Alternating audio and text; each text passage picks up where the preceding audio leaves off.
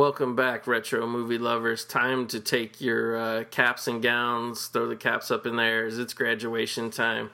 That's right, the 1980s movie graveyard has graduated to the big time of the podcast ratings. We couldn't do it without all our faithful friends and listeners, could we, Corey? No, ironically, I didn't go to my graduation. Really? Why not? My graduation. Well, I mean, I graduated, but right. And this is a true story. This is a shoot. My graduation took place the same time that Encino Man had opened. So me and my friends went to see Encino Man rather than go to our graduation. I must say that's a fine motion picture, so I think we were better off. I agree with that. Then I just went a week later up to the school and got my diploma. Okay, that was going to be my next question. Yeah. I remember when I got, when I did my graduation, it was just in the... I went to a somewhat smaller school. I think my graduating class was probably 100 kids or something like that. I remember afterwards, they gave you the diploma, but then they also I got two laminated mini diplomas, I guess, to carry in my wallet to show people I graduated high school. Never once does anybody, even when you go to get a job or something like that, I've never had anyone want proof of your diploma. Have you? I would have kept it if I got pulled over and the cop says, let me see your identification. I'd show my diploma. I graduated, motherfucker. You work for me, you civil servant. That's right. So graduation, this is the time, the week that we're recording this. Pretty much all the schools are having their graduations, high schools and colleges. So, we figured we'd pick a movie that was actually all about graduation from high school, a coming of age tale, if you will, what you say this movie is. Sadly, my favorite graduation movie I think was 90. What That's was it? The great If Looks Could Kill. Yeah, I think you are right about that. I think that was either 90 or 91, so real early 90s. That's my favorite movie because, it starts where he's graduating and his diploma said, you didn't graduate, which is a pretty dick move on the principal part. I know this comes up on every show. If only we had a place where we could talk about 90s movies. But I think with all this overflowing of support and just everybody getting behind us and downloading the show, we might be able to make that happen. We might be able to find a place. Maybe we can find an old movie. Would it be cool, Corey, if we could find an old movie theater that's closed down and we could clean it up and then we could watch the movies in there and do our podcast from there? That would be great. There's actually, and I'm not even joking, there's an abandoned movie theater not too far from where I grew up. Oh, we got to scope that out. Yeah, it's straight up abandoned. I think after the last gang shooting there that they just no one came to work anymore. Well, I'll go to Home Depot and get us a couple shovels and, brooms and dustpans and stuff. We'll see if we can get that place at least inhabitable so we can put up a podcast studio in one of the, the screening rooms over there. We'd do that Revenge of the Nerds montage where they fix up the whole thing. Yeah, 2 months of, house restoration you can get done in 4 minutes if you just do a montage. That's right. And have a robot helping you. Yeah, we do need a robot. That is true. But yeah, today we'll be talking about the 80s. I would say this is kind of, considering who stars in it and stuff, I think this movie's starting to become a bit of a cult classic. I've heard some people talking about it lately. The funny thing and tell me if I'm crazy, if you mention this movie to somebody, even if they're fans of the people that are in it, 90% of them have no idea what this movie is. Yeah, it's weird. We're talking about, I believe it's 1986. Might be a little bit earlier because, stuff sometimes gets shot. It comes out later. But we're talking about the Charlie Sheen starring, the Maxwell Caulfield starring, The Boys Next Door.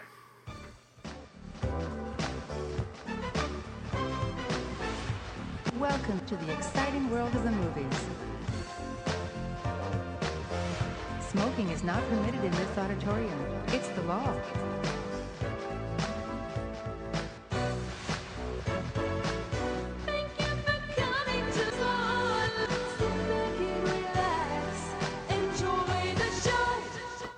Yeah, I don't know. I was a huge fan of this movie. I saw this movie a bunch of times on cable as a kid, and I don't know. It was one of my favorite movies as a kid because something about it, and we'll get into it when we start the movie here in a second. But this whole movie feels like a bad dream, doesn't it, Corey? It kind of does. I can actually relate to the Charlie Sheen character a little bit in it. Well, Right. back then I would, like as senior, I could have, without the mass murder, but Yeah. But yeah, we're going to go ahead and get it started. If you're out there and you have the Anchor Bay DVD and you're following along, we'll give you some sync instruction shares. If not, just listen to us talk about this awesome movie. We have it paused. But that's the. Let me stress this to new listeners, and that's the beauty of this. If you don't have the movie, you don't need to follow along. You can listen to this anywhere because you don't need to follow along if you don't have the movie. If you do, of course, it's a lot of fun, but it's not a requirement like on some of those commentary shows. Right. Like we try to liven it up, and we do go off topic. So I mean, let's be honest. This is more us talking while a movie's playing. Although I started wondering after a while because I didn't think anybody really followed along with the movie as we did it. And I was like, well, maybe we can just drop these sync instructions because we have to do them on every show. And, it's a bit, this is the only tedious part of doing the show, honestly, I don't like. But I did see some people commenting on Facebook from, actually, I think it was a Private Resort one somebody did. But so some people do follow along, so bear with us while we sync this up.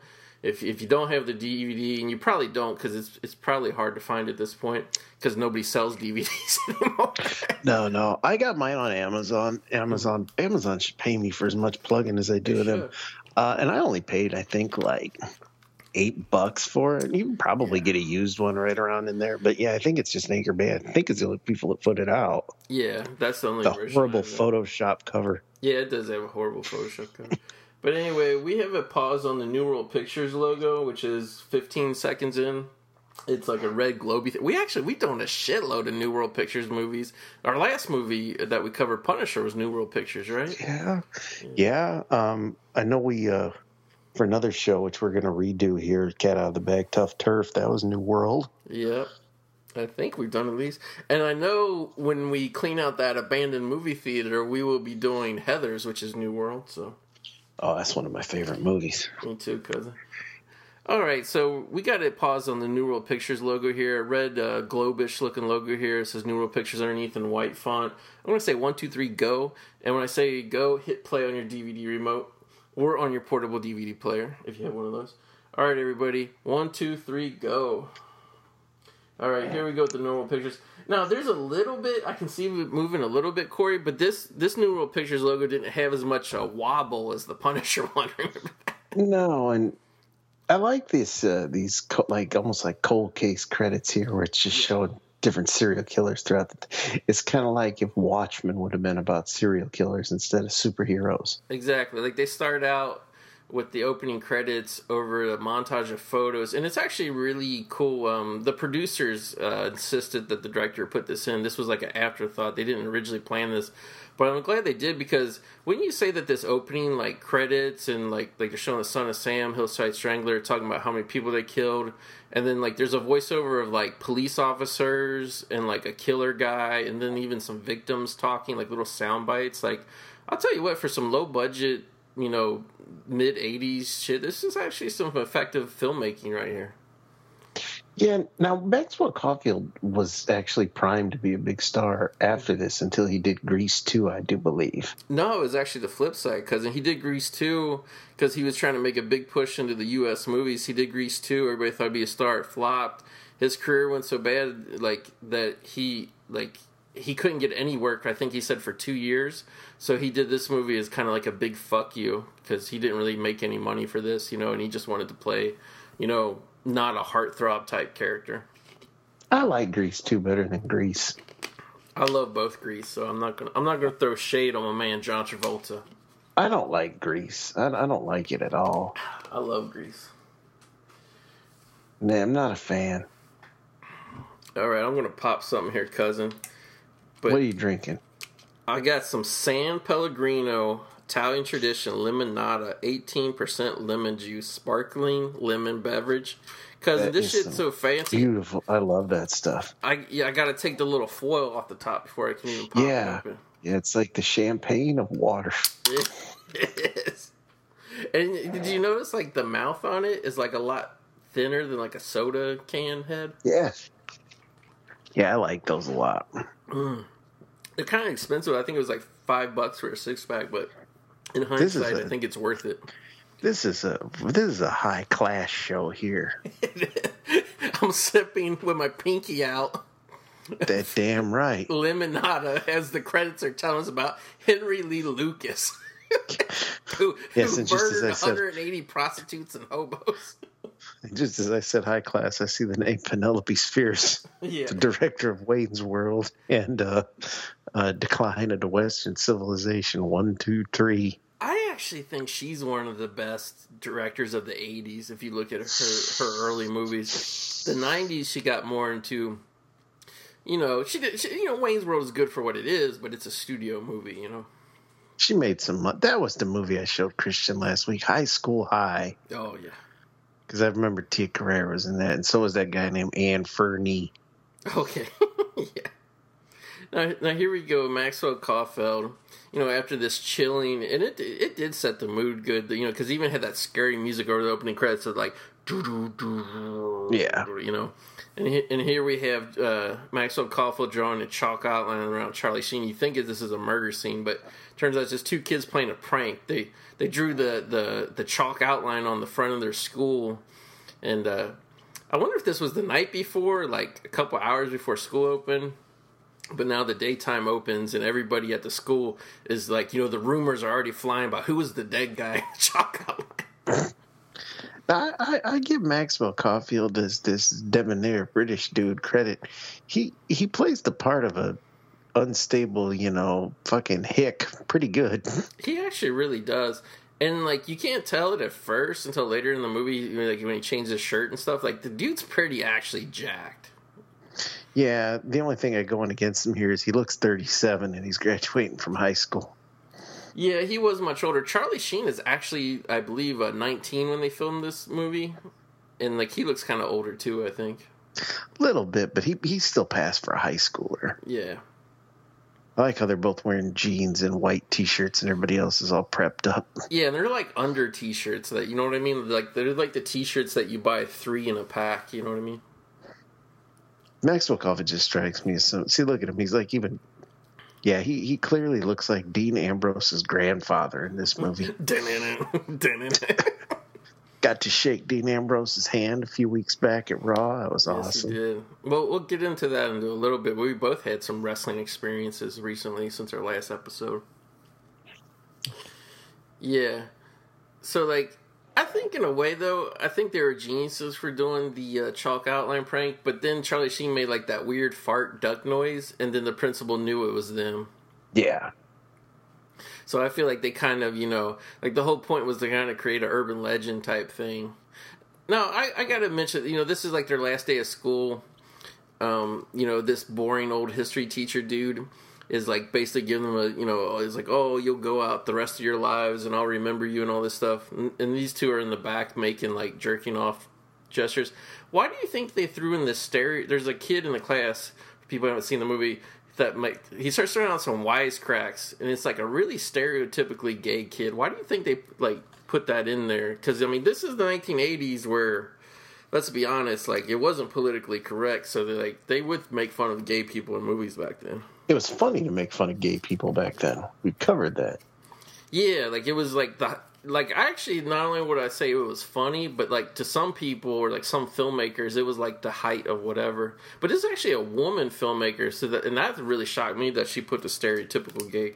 And the stereotypical gay, you want to talk about Maxwell Caulfield being 37, cousin? The stereotypical gay character was so old he was wearing a hairpiece. Okay, well, that's true. But, did you notice Caulfield, that might have just been a bad haircut. Yeah, it was awfully stiff. That girl there, she's hot, but she looks like she's in her 30s, too. Yeah. Okay, who's better, Charlie Sheen or Emilio Estevez? Oh, that's so tough. You know what? I'm going to go with Emilio, because he's made a couple movies that are real high on my list. See, Charlie was my favorite actor for a long, long time, and Emilio was my favorite, too. I think initially Emilio was my favorite, and then Charlie was my favorite. But I got to give the edge to Emilio, because he also directs. Yeah. And they both kind of disappeared at the same time. Mm-hmm. I actually watched an interview this past week with Emilio, where he made directed an independent film in Cincinnati and he was like raving about how he's going to move to Cincinnati and over the Rhine, which is actually the worst area of Cincinnati, and he's going to bring it back to life and shoot all these movies there, and all. Like, it was very strange because also the thing that I saw, it was him at the Sundance Festival talking about it. And it was clearly somebody from the Cincinnati Film Commission, because it was like the unedited version of the interview, you know what I mean? So like the lady was telling him, like, talk more about this, talk more about that. Like, she was telling him what to say in the interview. I'm going to move to this shithole and make it, because no one will want to film here, so we'll do it on the cheap. Exactly. Coming first from my production company, Men at Work 2. You know what? I would actually pay money to see that. I'd donate to a Kickstarter. I like Men at Work a lot. I still remember, now that it's flooding back, I still remember going to see it with my friends at the theater. Yeah, I saw it in the theater too. It was pretty fucking empty when I went and saw it. But I got the DVD. Yeah, it's one of the few Charlie Emilio projects I don't have. I gotta get the DVD. Now, Maxwell Caulfield, I really like these two scenes intercut. Maxwell Caulfield is like talking to like the Marines recruiter, which you think the Marines is like where a psycho guy would want to go, especially a psycho guy that's like all buffed up, you know? Yeah. But he's like actually making fun of to the Marine recruiter to his face, kind of, ain't he? A little bit. He's just like a smart ass. Right. Whereas Charlie Sheen, like, you think there's a part of him that wants to be kind of light, kind of normal, so to speak. Yeah, because Charlie Sheen is over here on the lunch tables trying to talk to some girls who are talking about a party at a kid's house named Joe, and he's like butting in, you know, what time is it at Joe's? And she's like, it's invitation only, like being snobby. And he's like, well, how do you get there? What are the directions? Like he can't take a hint. No, he's just a fucking hayseed too, I think. No, I mean, we'll get into it here in a second, but I think this movie is actually really smart in what it does, and I've actually kind of seen this myself. Is there, if you look at the movie, like when they were at school there during that day, they're actually in all seriousness, like they're actually the best looking guys in the school. So you think they would be the most popular and like get girls and stuff, but because they have those Hanes 3-pack T-shirts on, like I wouldn't go as much. We're seeing Charlie Sheen's house here now.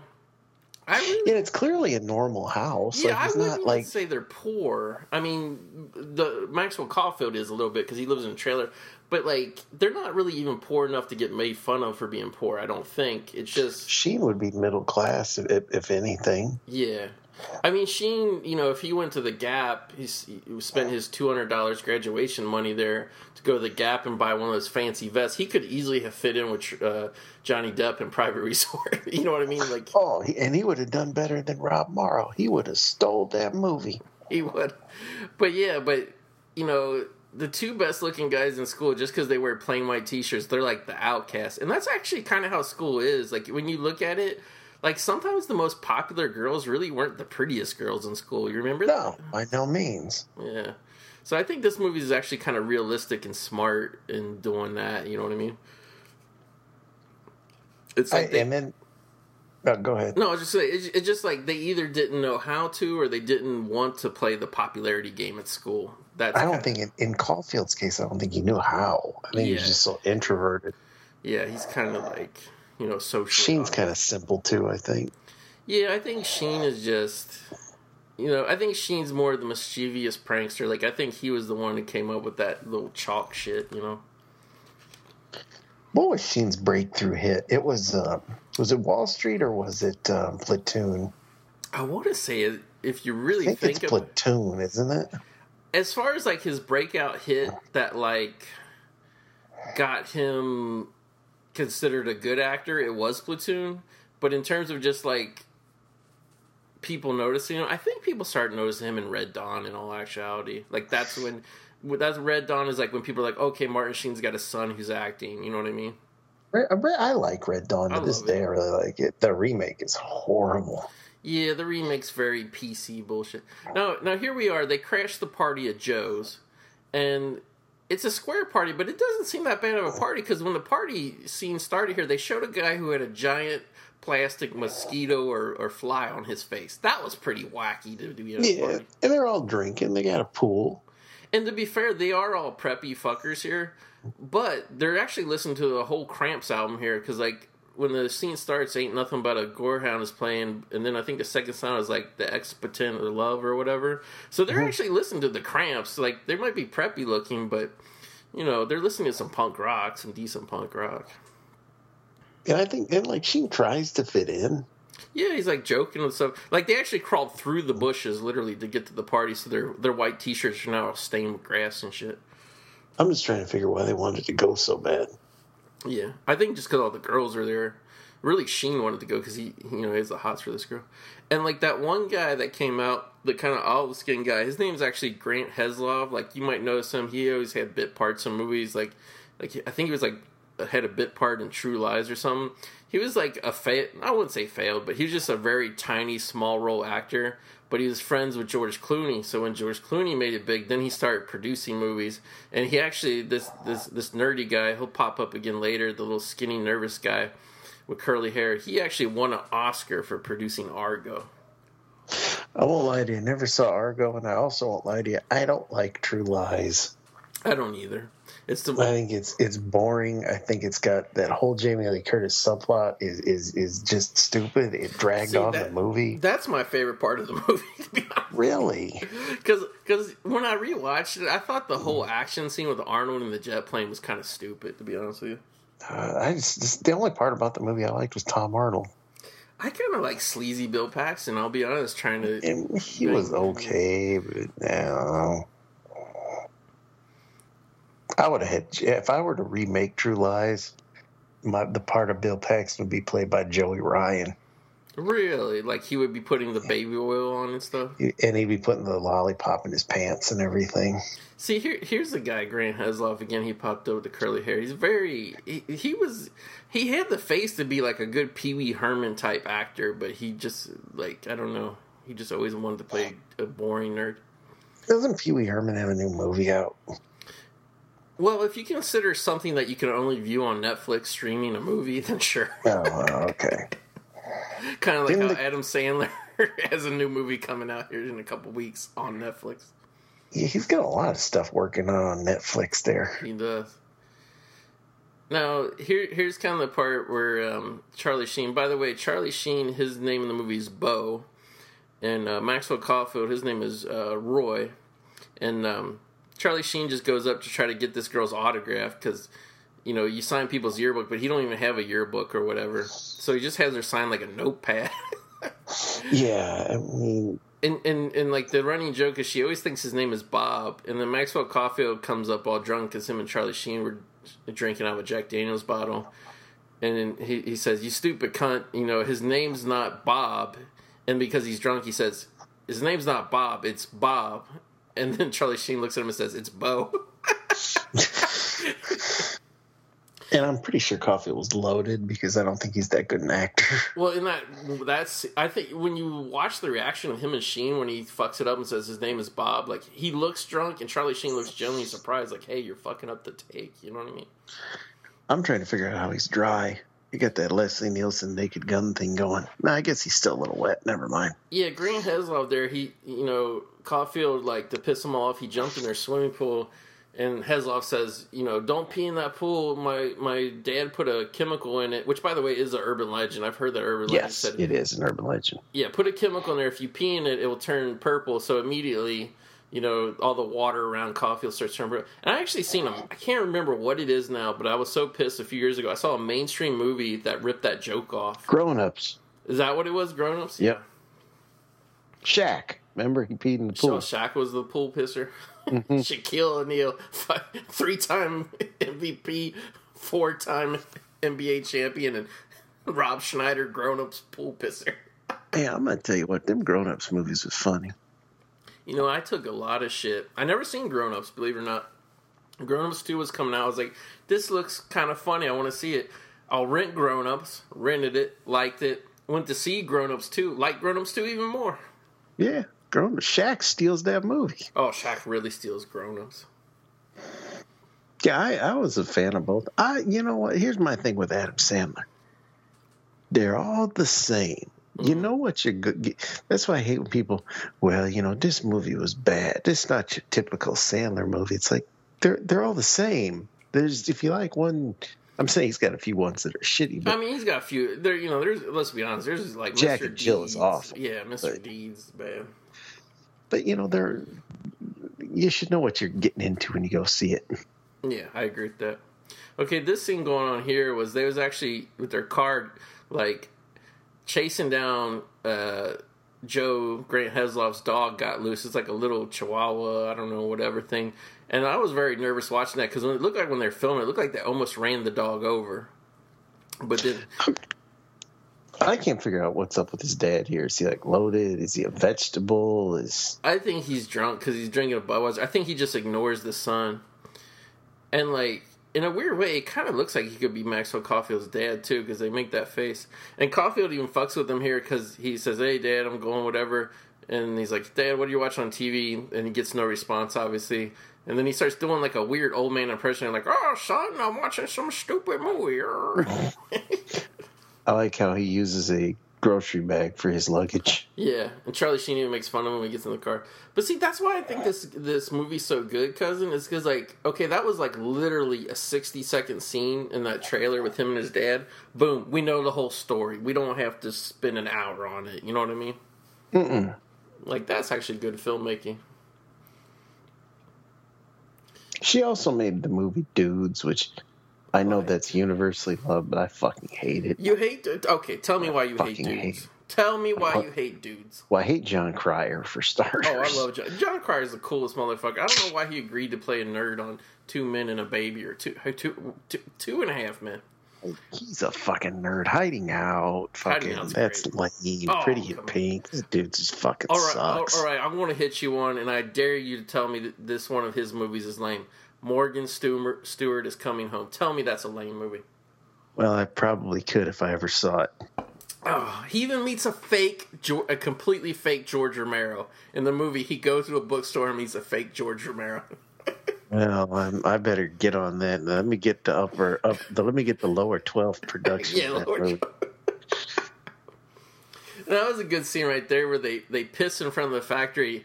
And, like, what's funny is they're graduating. I'm assuming this is Friday. I mean, I'm just assuming. But they're graduating on Friday, and they keep saying they have to go to work in the factory on Monday. That's a quick turnaround not to enjoy any, like, vacation or nothing. My thing is how do they know they even got jobs? Yeah, they claim they're going in there to run the drill. Charlie Sheen's pretty goddamn confident of his working abilities. Yeah. And that's what I wonder, like, you know, they're whatever, like, during their senior year, did they go and apply for the jobs and do the interview, and it was agreed upon, like, okay, you'll start the next work day after you graduate high school? Yeah. And usually, like, factories and shit, like, I don't know, like, I mean, they're shitty jobs, I guess, but they pay good. Back in the day, they paid really good. Yeah, they did. That is true. You can make a living. That's why but I don't think they would really want to hire immature kids like this. You know what I mean? No, by no means. And cousin, I want to hear your guess. I mean, obviously they probably shot this all around LA, but you know they figure out like where they should go and all that stuff because Charlie Sheen got $200 from his grandparents for graduating. And they're trying to figure out, where should we go? Should we go to Phoenix where my grandparents live? Nah, Phoenix is lame, blah, blah, blah. And they go, oh, Los Angeles. And Caulfield says, oh, it's only about 6 hours away. So I wonder where they were because I don't think they could have been, you know, anywhere in California because that wouldn't have really made sense because they could have been beneath, because no southern point underneath Los Angeles takes 6 hours to go up. Or I mean, technically they could be Central California, but I don't know. I think these motherfuckers were like, I don't know. They'd be from some hillbilly state somewhere, like right out of California, Arizona. Yeah, I want to look at the map right now and try to guess. You have a map?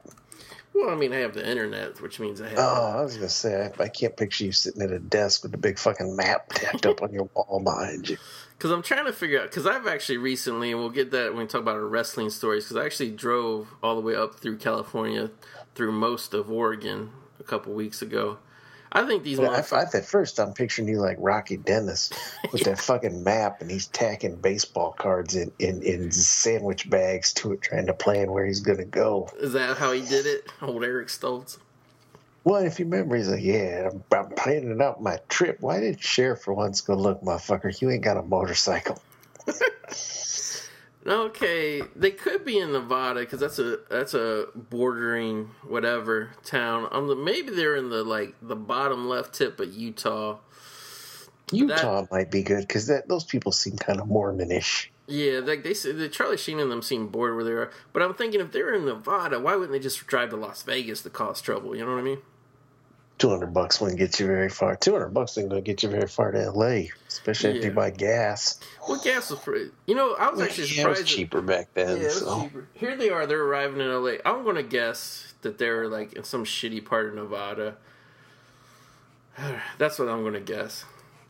I'm sitting next to fucking whatever here, some Rhodes Scholar fans. He's got a geography degree. They're driving through the Capitol Records building. They want to see, like Charlie Sheen says, he wants to see Beverly Hills and shit. And I'll tell you, when I watch this movie, it makes me nostalgic. Like, if I would have moved it, well, I was too young, but if I would have lived in L.A., because, like, back then, because L.A.'s too crowded to live into now. I tried making it there for 10 years. It was too fucking crowded for me. But when you watch this movie, it doesn't look that crowded. It looks clean, too. Yeah, which it really is. Oh, it's so piss-riddled. But here they're getting gas at this Iranian gas station that's across the street from CBS Radford Studios, where they film my favorite television show, Big Brother. Never watched it. It's people that live in a fake backyard at that wasn't Sid Vicious the wrestler in one of them? Or was he in, like, the UK version? I think you're getting and he might have been in the UK version, but one year I watched it, actually his son was on it. Okay. And he was a kid. It was the guy, and you wouldn't think of it, but as soon as the guy said it made sense. He looked just like a younger, skinny Sid Vicious. He even had the curly hair and shit. Was he cutting promos? He was not. He was pretty boring. He was usually sitting around with a hooded sweatshirt, just being quiet. See, I'd try to be like Mike Mazarian and make a name for myself, then go on to become The Miz. See, The Miz really sucks, but holy shit, did that guy make lemonade out of lemons, cousin? Yeah, but let me tell you, that wife he landed, baby. See, on MLW, though, they claim she's just barely a hot mom. What do you think about MSL disparaging her? No, she's gorgeous. What the hell does MSL know about women? Yeah, not much. Now here we have it. I guess he's Iranian. I'm not sure. The gentleman here working because it's kind of like they just woke up out of the car. It seemed like Charlie Sheen was kind of groggy or something here. He thought he gave the guy, which I don't understand, because he asked Maxwell Caulfield. He said, "Should I pay for a?" He says, "What do you think? $1?" Which $1 gasoline ain't going to give you shit even back then. So he goes and he gives the guy $2, but he thinks he gave him a 5 and a 1, and the guy says, so the guy cut the pump off after $2. So this argument, like, hey, I paid you $6, and the guy even had the wrinkled up dollar bill saying, look, they're right here. You just only gave me $2. But Maxwell Caulfield, like, I kind of wonder why Maxwell Caulfield just decided to go so crazy on this trip, because did he think, especially back then, it was harder to track people and shit. Not impossible, but harder than it is now with Big Brother watching.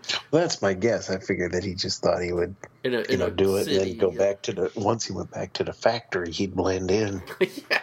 Because, back then, what's his name? Ted Bundy really did prove that if you just want to stay away, you could kill anybody you wanted to in the 1980s. Pretty much. Just got to go to another city. Yeah. So they beat the guy real bad there, and at the end he starts, like, pistol whipping him almost with a gas. And Charlie Sheen was busy committing grand theft, stealing that gum. Yeah, it wasn't like if you haven't seen the movie, it wasn't like a convenience store that you walk into. It was like a booth, wasn't it? Yeah, it was like just the old school pay and pump thing. But yeah, Charlie Sheen wasn't trying to rob the money. He pushed the buttons for the gas, then he took a whole bunch of Hubba Bubba. Yeah, because that's literally all they had was like a little tray of bubble gum in there. Like they had no candy bars, no drinks, no nothing. So he even said it when they got back in the car. He said, He said, well, I got all this gum here. That should make us even, right? Like, he thinks they're legally in the right. Yeah. He ripped us off, so I stole his gum after we beat his camel jockey ass. Yeah, and they even called him that, too. So, I mean, I think also, too, because the guy was a foreigner, I think they thought in their white, redneck, trash minds, they thought that this guy, his life wasn't worth much, so they could beat him up like that. Well, I think, too, is in the 80s, if you were a foreigner, it didn't matter what you were. You were going to be whatever the studio wanted you to be. You could be Iranian and you'd be playing a Russian. Right, yeah, I could see that. I mean, that's kind of how it worked. I mean, Arnold Schwarzenegger played many foreigners. Yeah, I mean, Christopher Lambert played a Scotsman. Come on. Christopher Lambert, I like how this guy made a career off of one good movie, and then he made a whole bunch of shit sequels that everyone universally hates. Well, he had to pay them. Now, here's an old drunk who tells the cops, who I'm not sure who the older cop is, but, because it took me 20 years till it finally dawned on me their name, is the kind of younger cop of the pair. Shooter McGavin, baby. Yeah, Christopher McDonald, who, and this is so curious because the movie was such a flop and ruined Maxwell Caulfield's career, he was also in Grease 2 with Maxwell Caulfield. He was one of the T-Birds, wasn't he? Yeah, one of the T-Birds. So I find it interesting that they had 2 Grease 2 members in here. I don't get why Grease 2 was such a failure. I really don't need it. You know what? Like, let's put this to bed right now. I think it was a big disappointment with what they wanted it to make, but I don't think it really flopped. I don't think they lost money off of it. Well, it couldn't have cost that much to make. They filmed it in a fucking school. Right, let's see. All right, cousin, the budget of Grease 2 was $11.2 million. The box office was $15.2 million. And you got to figure they probably spent a few $1 million to advertise it, too. So it probably barely broke even in the theater. But I guarantee you, like, because, video stores were such a boom, I bet it made millions of dollars on video, don't you think? Well, now, what big numbers did the original Grease make? No, let me see. Okay. Well, okay. I can see why they're kind of disappointed with $15 million. The budget of the original was $6 million. The box office was $394.9 million. There ain't no way in holy hell. That's cumulative towards, I'm assuming, all these re-releases. There ain't no way a movie back then made $300 million. It could. You don't know. It could have. The wholesome family movie with the story being pretend to be someone you're not so you could have sex with someone. Yeah. Let's see. Starring Jeff Conaway. Yeah, Maxwell Caulfield, before he did Grease 2, made his Broadway debut with roles in The Elephant Man. Can you believe that? Who the hell did he play in The Elephant Man? It doesn't say. I'm assuming a background character. You ever seen The Elephant Man? I have. A lot of people praise it because David Lynch made it. I'm not that crazy about it, to be honest with you. If I were to remake it, I'd have that guy, with the cane, be Danny DeVito, because I could picture him punching somebody going, "Get over there in the corner." Yeah. Let's see. This is I don't Max. think David Lynch is a director, though. I'm going to throw that out there right now. That he's not a good director? No, if you really look at what he makes those movies just fucking weird on purpose to get like that little bit of art house name. Some of them are good, though. Blue Velvet's is okay. Awesome. Oh, no. Yeah, how long's it been since you watched it? I have the DVD, so probably like 2 years. See, I watched it not that long ago, and there were parts of it that were creepy that were just almost laughable bad now. Yeah. Actually, believe it or not, cousin, this is a not so interesting fact, but it's interesting to me. First time I ever drank sparkling water was my dad took me to see Blue Velvet at an art house theater, and I got a Perrier. And that's a fine water. It is. And that was the first time I ever drank it. See, I didn't like Twin Peaks. I thought the movie was okay, but I didn't like how everything was out of order. I hated Dune. Oh, I like Dune. I like Dune. I say my whatever David Lynch top 3 is number 1, Blue Velvet. Number 2, Lost Highway. Number 3, Dune. Lost Highway's okay. I just never really figured out how everybody changed in the second half. Right. There was a supernatural shenanigans. I'm gonna tell you, because remember that scene with Robert Blake? Like, He called them at their house when they was talking to him at the party. Yeah, I don't get it. That was awesome. Now, you didn't like Eraserhead, did you? I did have to rewatch. It's been so long since I've seen it, but I don't remember being crazy about it. I didn't like it. Yeah, I'm not really into art house movies though. See, I actually saw an art house movie last night that was awesome. It was called Hello, My Name is Doris, and Sally Field played a 69-year-old woman trying to sleep with a 26-year-old man. Okay, where did you see this movie at? At the movie theater. At the there's a movie theater about 10 miles away. They built some theaters in literally an outlet mall. So these are like probably your home theater sized. Are they? Is it an art house theater? It's half and half. They have 14 screens, and I would say usually they have 2 art house movies, and the rest they have X-Men and all that shit. Oh, I'd rather go see all that shit. You're missing out, cousin. Not really. I've seen a lot of art house movies. I generally don't like them. Well, I got something here you will like. I got a quote directly from Maxwell Caulfield. He was quoted as saying, "Before Grease 2 came out, I was being hailed as the next Richard Gere or John Travolta. However, when Grease 2 flopped, nobody would touch me. It felt like a bucket of cold water had been thrown in my face. It took me 10 years to get over Grease 2. Now, see, this is what I hated kind of about the Johnny Depp not liking the 21 Jump Street thing. Did Maxwell Caulfield get a check for Grease 2? I'm sure he did. Then he needs to shut the fuck up. One movie is not going to kill your career. I mean, back then it did hurt you a lot more than it does now. Like, now Jonah Hill produces flop after... Like, Channing Tatum has more flops than anybody, but he's still a huge star. Oh, yeah. Okay, now how come that movie didn't kill Max Caulfield or Michelle Pfeiffer's career? That's Why what didn't they it kill said. Adrian Zemed's career? Why did it only hurt him? I think it's because Michelle Pfeiffer made Scarface as well. Scarface is a fine motion picture. It is. Now here we have the scene where a bunch of women are angry at the boys because Maxwell Caulfield threw a there was some what would you call those gentlemen, jazz musicians on the beach? Yeah, something. Some Jamaican jazz musicians. Yeah. And they was smoking a big pipe of reefer in front of everybody. And what was strange was like a whole crowd gathered to watch this guy smoke some reefer. An old lady was standing there screaming and bitching about it. So Maxwell Caulfield threw up into the like almost like a cartoon, I would say. He threw a beer bottle up into the air, hit this old lady on the head, bust her head open. So all these women came and they're trying to jump in the car. They forgot Joe's dog, which they kidnapped. I don't know if we mentioned that, but they kidnapped Joe's dog, took him all the way to L.A. and then lost him. So these women come and the one girl says, "I'm going to jump on your car, William Shatner, T.J. Hooker style, until the cops come." So Maxwell Caulfield, he actually drives around doing donuts with his girl on his hood of his car. She hung on pretty fucking good. I believe this scene inspired Quentin Tarantino for Death Proof.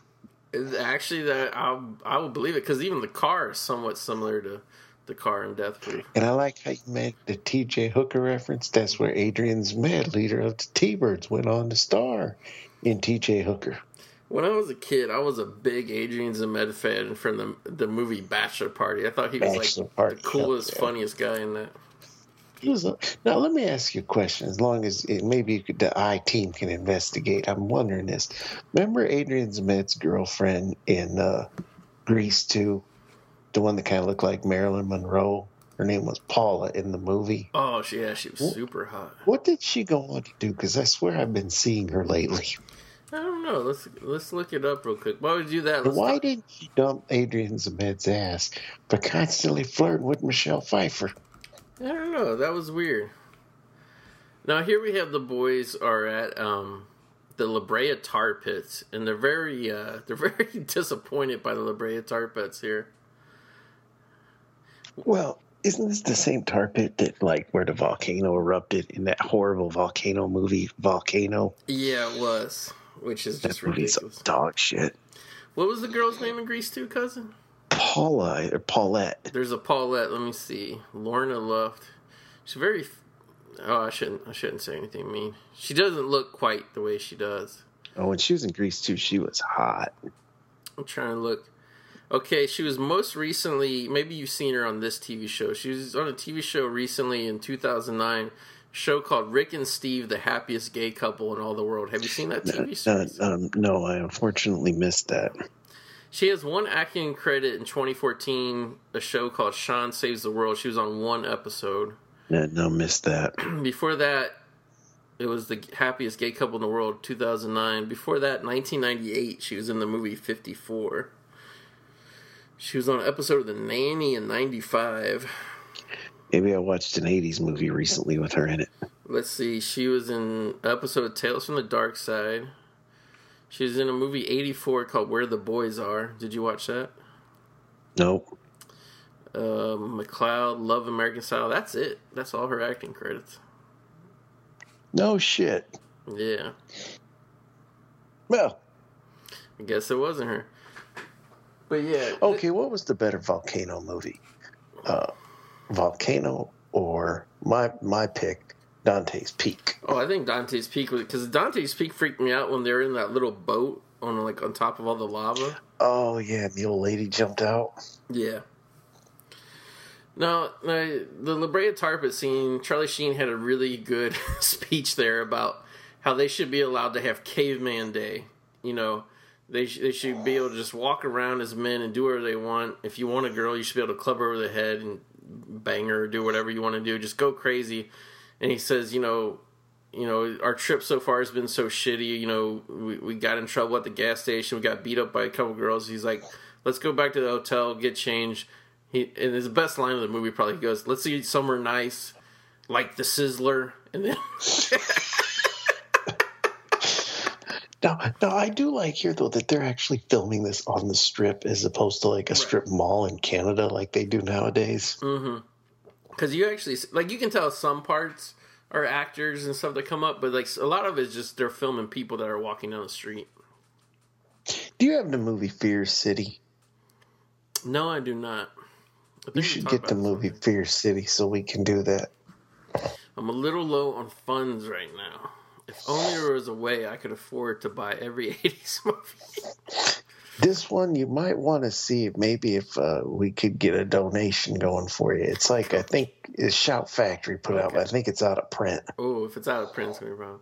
I'll see if I can get it from Netflix if they have a DVD copy left. If not, Melanie Griffin's naked in it. And that's 80s Melanie Griffin naked. Right. I'm a big fan of Body Double, so I'll go with that. I'm actually a big fan. No, wait, Body Double. I'm thinking Body Heat, where Kathleen Turner still looked like a woman. Yeah, Body Double's different. I'm also a fan of Something Wild with Melanie Griffith and Jeff. What's his name from Dumb and Dumber? Jeff Daniels. Now, I liked him in Dumb and Dumber. Yeah. Here we have Charlie Sheen. He's getting very horny because he's seen all these girls in the street that are punk rockers. Yeah, none of them did anything for me. No, none of them were good. But he says, he's explaining to Maxwell Caulfield that punk rockers believe in anarchy. They'll fuck anything. Now, that shot right now, the car screeching to a halt, it actually, that looked like it was legit. Like they almost rear-ended somebody. Like Maxwell Caulfield wasn't paying attention. He almost rear-ended somebody. Well, they drive on the other side of the road where he's from. Yeah. And then that homeless guy, like, banged on their hood and shouted the Pledge of Allegiance. Charlie Sheen had a great reaction there. Where he's like, holy fuck. Now, Charlie Sheen is going down the Sunset Strip or Hollywood Boulevard here, hanging out the passenger side of the window, and he's got a full bottle of alcohol, screaming at every woman down the street. How long would it take before Charlie Sheen got arrested in LA? About 38. Well, and back then... Yeah, I don't know. I'll tell you right now. Minutes tops. Right now, about half a block. They just drove by a movie theater playing Buckaroo Banzai, cousin. I hate that movie. Yeah, you hate it. They're making it into a TV show now, though. Oh, by Kevin Smith. I'm sure that'll just be thrilling. Yeah, he's assembling a dream team of indie directors, he said, to do each episode. Yeah, and I think he said he was actually going to make the main guy Asian in this one. Really? Buckaroo Banzai's Asian? I think he's supposed to be. Yeah, I think you are right about that. All right, here they go. They're tired of driving around. They're like, let's just stop at the first bar here. They see lots of... Now I'm curious now. Hold on. Buckaroo Banzai here. Yeah. You're all about that movie, aren't you? I bought the. It's actually coming out from somebody here soon, but Shout about Factor. 6 months ago, I had to import a Blu-ray copy from Mexico, cousin. I have the DVD. Interesting. I would do a commentary of it. Let me actually watch it, because I've seen the movie in bits and pieces. I've never actually sat down and watched the movie from beginning to end. Did you see what Shout Factory is putting out on? They acquired the rights. They're putting out on Blu-ray. They don't have a date yet, though. Roadhouse. Roadhouse? Yep. Wow. They got to do a special edition, though, because there's already like a $6 Blu-ray out.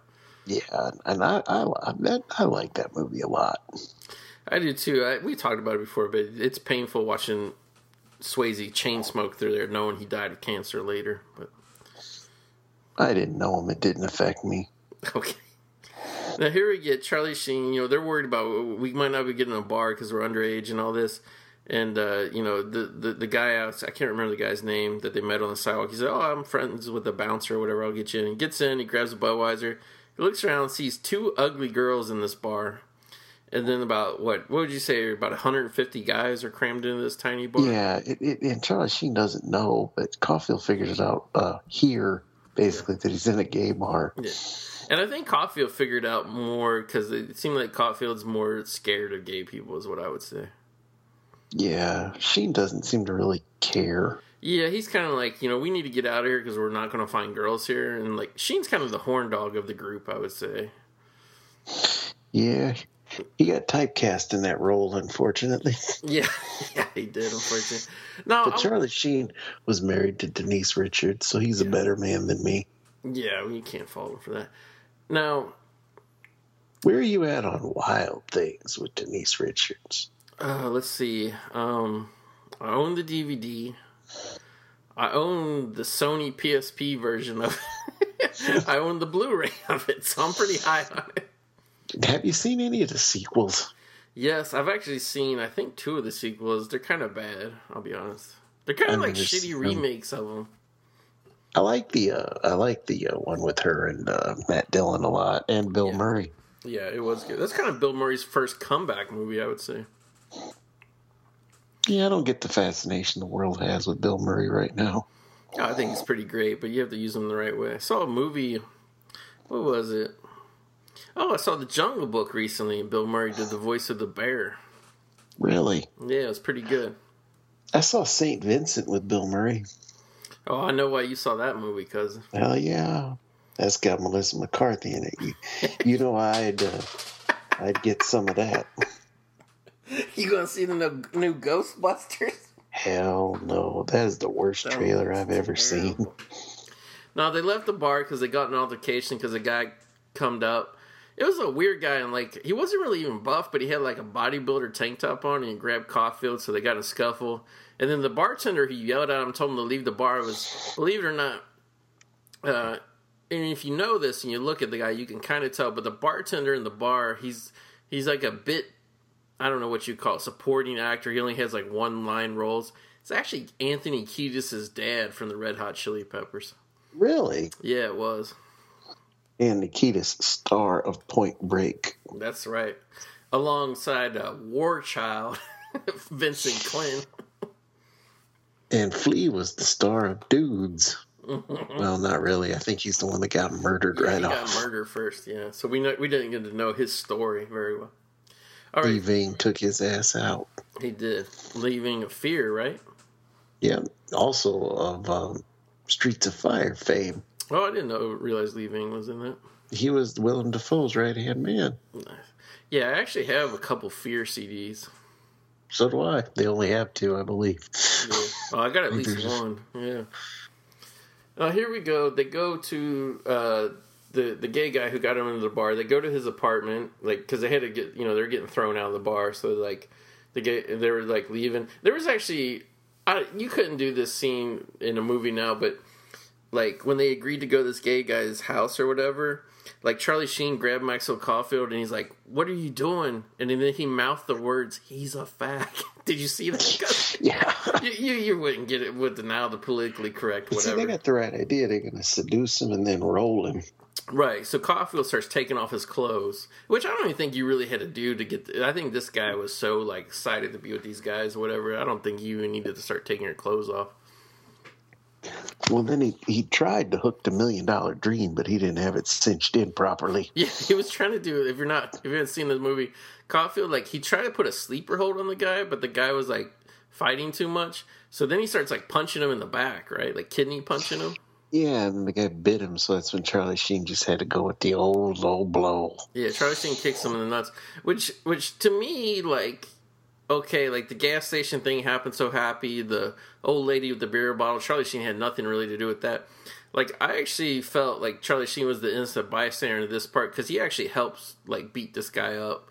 And yeah. And I think Charlie Sheen, like, I mean, he's very minor in this, but he's still involved. He ain't stopping it or nothing, you know? No, there he is, stomping him. Yeah, he stomps him and kicks in the face. And, you know, like, Charlie Sheen, I'd say, is a little, you know, this, I don't know, like, there was, like, some homophobia, so I would say Charlie Sheen is your normal level, like, homophobic teenager. Maxwell Caulfield, like, when he sees a gay person, I feel like he goes crazy in this movie, don't you? Like, he wants to murder them all. Yeah, he's fairly, like you said, he's fairly jacked right there. Yeah. I mean, and keep in mind, if you ever say, like, he's like 1984 Jack, not now where everybody's eating the fucking Ico Pro and shakes it. Oh, we gotta have the Ico Pro. Yeah. Now, what do you think, especially in this? Obviously, this gay man has something used for jacking off. What do you think if Charles Bronson was the detective assigned to this case? If Charles Bronson, in his role from 10 to Midnight, did a thorough examination of this man's apartment, I feel like he would find something that kind of looked like half like a fire extinguisher, and then half looked like either an elephant's trunk or a rubber foot attached to it. That's what I did. And then he'd say it was obviously a suicide. He would. Paul Kersey was... Well, not Paul Kersey, but whatever his character's name, I can't remember now. It's like fake Paul Kersey, though, because it's like Saul Pressey or something. Yeah, it sounds similar. Yeah. The world's worst detective. I still remember when he's seen this dead body for like 2 days, and they're driving down the neighborhood. Oh, no, I know this girl. He sees the house. But he only knew it by seeing the house. But yeah, so like after that scuffle with that gay guy and they beat him up, like I'd say they they actually did knock him unconscious. So they could have like just run out of the apartment there, but Charlie Sheen found a gun, and then Maxwell Caulfield's like shoot him, and then Charlie Sheen couldn't because, you know, he wasn't up to murdering somebody. So like this is where Caulfield really gets on the deep end when he gets the gun and he just shoots the guy, and then like Charlie Sheen says something like, "I can't believe we did that" or whatever, and like Caulfield says, like, "Don't worry, we're already gone," and then they just run out, you know? Yeah, I mean, he back then, like you said, there wasn't all the forensics in that. They probably said, theory, just another day and we'll be in the factory. Yeah. I mean, like, they did have forensics back then, because sometimes they go back and retry cases from 1983, but, like, back then with all the evidence, like, they could collect it, but they couldn't, like, I don't know, they couldn't run it in the computer or do anything with it, you know what I mean? Well, plus, if these guys are from somewhere else, if they hadn't committed no crimes, their prints wouldn't be in anything either. Yeah, they're, you know, like, even, yeah, and, I mean, I don't know, like, I doubt they've been arrested before all this happened, so there's no way they would. This is kind of a weird scene, though, at the police station, a little bit. Like, they try to make it comedic, like, the one cop brings some cold tacos, and they're bitching, these tacos are cold and stuff. Now, I want to know what you think about this scene, because there seems to be, like, roughly about 200 people gathered on the street, mesmerized. For, like, fake voodoo Mardi Gras. Punk rock, fake voodoo Mardi Gras. There's, like, a girl playing, like, literally a toy guitar. Like, not like a cheap fake guitar, but, like, a plastic, like a plastic ukulele, like you get for a kid. And it had, like, it only had, like, 2 strings on it. Like, I don't know, it was weird. And it's just this group of 4 or 5 freaky girls. One girl's got her face painted up like Mardi Gras. And they're all chanting, "We want your money," and they're passing like a hat around, and motherfuckers are actually filling it with money. Why? Like, why would you? If I was walking down the street in LA and saw this corny shit, I would keep walking. I know. I said I wouldn't even stop. I mean, even if you were on like vacation and saw this, you wouldn't want to stop, right? Fuck no! If the hat came near me, I'd grab the money and start leaving. You would do him. Now here, Caulfield was like scanning the crowd of like who they could roll, and he saw an older couple with a nice fur jacket. It looked like he wanted to rob them. Charlie Sheen though sees a girl with a really good 80s poodle hair, and they decide to follow her. Now I actually do think this. I mean, she's very, very 80s look and everything, but I actually think this girl was good looking that they follow with her boyfriend. Oh yeah, 80s girls are cute. Yeah. I mean, she didn't belong in the private resort. Now, this was cool, though, that there actually was an arcade in L.A., apparently, they go to here. It's called Westworld, and it even has the font like the movie. I thought that was cool. Is that the same arcade from Nightmares? No, that was New York, not L.A., never mind. I thought Nightmares was... I'm pretty sure Nightmares Canada. No, I think Nightmares is in L.A. because I was going to tell you this. I thought the Nightmares arcade was in the Fox Hills Mall, and then the mall they run around at the end of this is the Fox Hills Mall. Well, not the one in the mall, but remember in the beginning when he's hustling that guy in that arcade? Oh, yeah. No, yeah, I know what you're talking. That one was like downtown L.A., yeah. That's good... But it looks like New York, yeah. As good as that movie is, that story is the only one that's actually really good. I'll agree, because like the one where Lance Henriksen is like getting chased by the demonic truck, like you could tell they clearly didn't have a script for that. The one with the girl with the killer in the back, that urban legend story, that was okay, but that's good. All it was. Yeah, I still liked it. What's the fourth one? Isn't there a fourth one?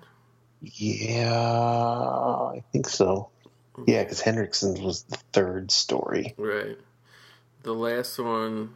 I can't remember if Estevez is the last one or not. I don't think... No, his is second. Right. Because I got the Shout Factory Blu-ray when it came out a few months back. Yeah, I still need to get it. That was made for TV, though, wasn't it? Yeah, it was. And then, like, they decided to... I think it was one of those deals where they decided to... or maybe because it got an R rating, or maybe they decided to put it in theaters. Maybe they shot more. But, like, I know, like, I don't know. I would say it's on par of, like, it seems like an early 80s HBO movie or something. There was no bad words or nudity in it. Mm-mm. That's why I thought it was just made for TV movie. And I have the DVD. The DVD, I believe, is full frame, but I know the Blu-ray you can watch either way, the widescreen or the full frame. Because Anchor Bay put out the DVD, I think. Yeah, I got it. It was going for some good money there while I was out of print, but, I mean... I've really never sold any of my movies anyway, but I definitely would never sell that, Yeah, you have the nicer version of you have an Anchor Bay that I have a special edition of, but your Anchor Bay has more stuff on it. I can't remember what the movie is. We've talked about it before. Really? Dead Heat. Oh yeah, Dead Heat. Yeah. Yeah, I got the Blu-ray with absolutely nothing on it. Yeah, because it's like the Midnight Madness or whatever. Yeah, not even that good of a transfer. Okay, here we had Charlie Sheen. I don't know why he was so dejected in the Westworld arcade, because he tried to hit on the girl who was already on a date with her boyfriend. Yeah, he was simple. Yeah, and the boyfriend came and just literally, like, kind of, like, not in a bullyish way, but just, like, hey, I'm back, I want to pay attention to my girlfriend that way, kind of pushed him away. And then, like, Caulfield, the Roy character, he keeps telling him, like, oh, he's, like, kind of egging Charlie Sheen on, like, we need to do something, like, that guy, because Charlie Sheen's like, that guy just pushed me out of the way, and blah, blah, blah. And he's like, yeah, we need to do something about this guy. But, I mean, really, who's right and who's wrong in this situation? Yeah, I mean, that was the guy's girlfriend. Yeah.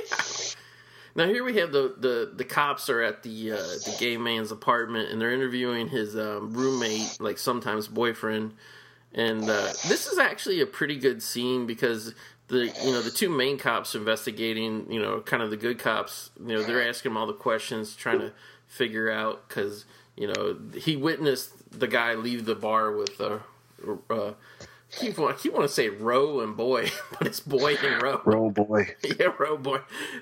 So, he has the information. He saw the killers, who they were and shit, so he's telling the cops.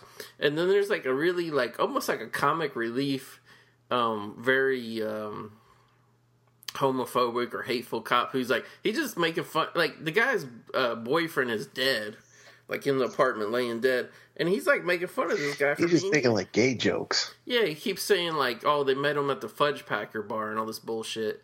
And like finally at the end, I can't remember if it's McDonald or Oler Cup, they actually grab the fat homophobic cop and like shove him up against the wall and tell him that he's got a big mouth and shit. See, Paul Kersey would have been looking for the jack-off tool. Yeah, because, I mean, if you find the jack-off tool, boom, murder solved. You know what I mean? Mm-hmm. This is for jacking off. This is for jacking off. Boyle, by the way, is still climbing the charts. He is, and I want to thank our listeners for supporting. Because, I mean, let's be honest, like, out of all the stars I think we covered, Charles Bronson, is the most popular, but he's also the one I think that's the only one I can think of that's passed away. So it's pretty cool that people, you know, because I don't know, it kind of annoys me how like movie fans, like they forget about good actors, like even when they're still alive. But Boyo's been passed away for like 30 years, and people still hardcore fucking fans. Like I belong to a community, the Canon Films Appreciation. Oh, everybody's raving about Boyo all day long on there. Are you showing the podcast on there? A little bit. I have in the past. Maybe I should get maybe they can, you know, get some fans that admit in Death Wish 2 he was a fat out of shape sack of shit. No, the appreciation guys, no, they love him too much, cuz. I wasn't insulting him. I'm just saying he was fat. I've seen motherfuckers on there with Death Wish tattoos. They're not going to say anything bad about Boyo. I just stated the obvious. You stated the incorrectness is what I think you stated. Fat. Now, at least in 10 to Midnight, he was in shape. Oh, he was in great shape in 10 to Midnight. Now, here we go. I find this, like, hard to believe. This is a little movie-ish here. Like, the girl and her boyfriend, they kind of, like, ran back into him. Like, they went and got milkshakes. Roybo got milkshakes. Tybo. They got milkshakes, and then they see the girl and her boyfriend, like, they ride up in, like what you would see in China. Like, a guy has a bicycle with 2 seats on the back that you pay him to ride. Like, rickshaw. Yeah, rickshaw. And the rickshaw drops them off at their car, which happens to be where Roybo, you know, right next to the sidewalk where Roybo are handling, you know, enjoying their milkshakes. Then they go to the guy's car to drive home or whatever. It's a convertible. That car, I mean, it's not like a Ferrari or nothing, but it's a decent car, the top down. Like, that car wouldn't have lasted all night, like, completely open like that in L.A. Not even in fucking 1985 or whatever. It wouldn't last here in the Midwest either. No, it wouldn't last anywhere. That motherfucker's shit would be gone. Maxwell Caulfield, I was doing research for him the other night. He's actually married to, I think, Juliette Mills, who's Haley Mills' older sister. Maxwell Caulfield, he's not that old. I think he's only like 57, 59, but he's married to actually a 76-year-old woman. That's just nasty. And they've been married for like, I think like 38 years or something, but it's still kind of interesting. Like, nasty. When you see pictures, like, you know, like, it's just strange. He did nothing after this movie for anything here in the States, did he? Well, not in the films I'm looking at now. This is listed as 85, but I thought it came out in 86. Anyway, after this, he had to go to TV, and for a couple years, he did the show Dynasty. That's what it was. Oh, he was in that? Yeah, and then he did a spinoff of it called The Colbys for a couple years. Oh, so he worked. Yeah, I mean, he worked. In 86, I haven't seen this movie. Maybe you have, Corey. It's got like a picture of a skeleton. It's called The Supernaturals. It's a 1986. Some kind of like army shit. It has a lot of Star Trek people in it though, like Nichelle Nichols and LeVar Burton. But I haven't seen it. Never heard of it. And then he didn't do another movie till 89, something called Mind Games, which I haven't seen. Wasn't he in Sundown? Yeah, Sundown was his next movie after Mind Games. Was that good? I remember liking it when I saw it was like a vampire western. Bruce Campbell's in it. Okay, I'm looking at the thing. I'm looking at the poster now. That's interesting. I remember I enjoyed it, but I haven't seen it in 20 years. Yeah. And then he did movies, TV off and on. I think probably his next notable movie was Waxwork 2 in 92. Who the hell was he in that? Mickey, I don't know who that is. That was on El Rey the other day, actually. Was it? I actually have Waxwork 2, but not Waxwork 1. I have them both. I have like the double pack with them. Yeah. I'm not gonna lie to you. I like Waxwork 2. Do you? I'll have to watch it sometime. It's funny. But then again, Waxwork is funny too. In all honesty, neither one of them are serious. Oh yeah, they're supposed to be kind of horror comedy, but yeah, he really did. I think probably his most famous role is '95 Empire Records as Rex Manning. You know, I did not like that movie. I couldn't get into it. I like it. Mm-hmm. I also hate Dazed and Confused. Oh, phew.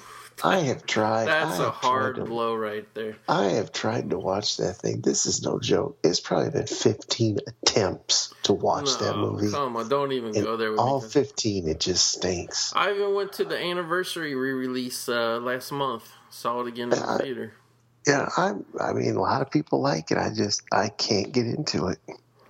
No, we kind of totally blew by it talking about Maxwell Caulfield, but basically what happened there was they followed that guy and girl, and they walked up and like it was weird. Like I don't know what Charlie Sheen thought was going to happen in all honesty, but they walk up to him, and then obviously Caulfield just pretty much just walked up and shot them. He gave a one-liner. He said, "This is my game, sucker," which is what the guy said in the arcade. He said, "Oh, this is my game." And he just shot him. And Charlie Sheen got really, in the moment, he got really freaked out. But now they're drinking beer up on the Hollywood Hills. And, like, Charlie Sheen's had enough. But, like, what do you think his demeanor is here? Like, he's blown away. Like, he can't believe his friend's murdering all these people. Like, he's not going to the cops, but he's just like, maybe we can forget about this. It seems like once we get to the factory on Monday, that's what he says. Everything will be normal. Yeah, he says I don't care if, what happens in life. I don't care, whatever. If I got to get married and have kids, work in that factory, if that's all I have, it's fine. And he's like, but you need to get control of yourself, pretty much. But he's not like being forceful, and I don't know if that's because he's not really mad at his friend or if he's afraid of his friend. I don't really know. I don't think he's afraid of him, but I think it's just more like that's his only friend. He don't want anything to happen to him. Yeah, but I mean, he doesn't want to be alone. I mean, pretty much this movie takes place, I would say, in a day, but not really, because, the day before the graduation day, And I thought it was interesting that they didn't show the graduation ceremony, which was weird, but... Well, they probably didn't go to it. Yeah. But Caulfield said something to his dad about the graduation ceremony, but I don't know if he was just bullshitting him or what. Well, I guess, though, in the car, he's got the tassel hanging from his rearview mirror. That is true, he does. Yeah, he wasn't like you. He didn't just skip it to see Encino Man. Hey, Encino Man. Tell me you didn't like Encino Man. I loved Encino Man. Better than Godfather 3. Oh, I wouldn't go that far. I mean, I know Godfather 3 is kind of shitty, but I wouldn't go that far. I will say Encino Man is better than Star Wars. Okay, what episode? All of them. Oh, I now if you would have said episode 7, I would agree with you 100%, but not the original trilogy. You notice ain't nobody wanting to do Furious 7 versus Star Wars 7. They want to do X-Men versus Batman versus Superman. Are you getting on that one? No, I'm not. I actually like Batman versus Superman, but I think I've said it before. I had no problems with it, really. Nope. I got a problem with this Second Run podcast stealing my shtick. Well, okay, I listened to the new episode of Second Run podcast, and they claim they recorded that before we attacked them. So they claim on the next episode they got coming, we will be dealt with. Oh. I'm shaking. Well, to be fair, I think they're more mad at me, but... I mean, okay, I didn't start the Civil War. That's all I'll say. But here we go. The boys, to wind down, they go to a bar. They try to get some beers. And now this is kind of from the day and age when people who had like one line in a movie were sometimes terrible actors. I thought this bartender was kind of a stiff, shitty actor. Didn't you, cousin? Nothing compares to the bartender that goes, "You ain't never gonna meet a man." Well, this is your Italian pukes. Puke. He comes in here, he did me dirty. He did me dirty. So they're there, and this woman, how would you say this woman was? About 37, maybe? If that, yeah, maybe, yeah, 37 or 42. Yeah. She's there, she's ready to Yeah, Cougar. She's ready to blow the place. You know, they get kicked out. Not really kicked out, but they just have to leave because the guy ain't going to give them no beer. So why you going to stay? You know? Now hold on. Speaking of Cougar, do you remember when Vicky Guerrero wore the Cougar necklace? I don't. I don't remember that. I'm sorry. Vicky Guerrero. What would you have had sex with her? I mean, you know, I've only seen her recently. I wasn't watching while Eddie was still alive when she was on. She wasn't there when he was alive. They hired her after he was dead. Okay. Yeah. I seen her when like Stephanie threw her into that baby pool with chocolate pudding or something. Yeah. I'm going to say no. Just to be nice about it, I'm going to say no. Yeah, I'm going to have to agree with you. Then she got lost all this weight and got a really dynamite fit body. And did she? I'm still going to go no. Yeah, I'm going to pass. Stephanie McMahon, I'm going to go yes. Yeah, I'm going to say super big time yes on that.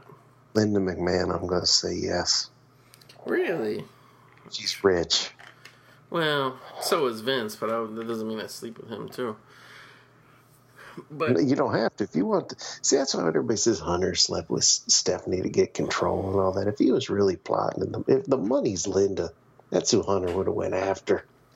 Now, why does Linda have so much money? Well, I'm assuming that I'm still trying to figure out how they're not divorced, but she's actually on paper, I think, the CEO of the company. Wow. Maybe she wants to keep those health benefits. It could be. You know, and at least she forgave him after drugging her and everything with the whole Trish Stratus fiasco.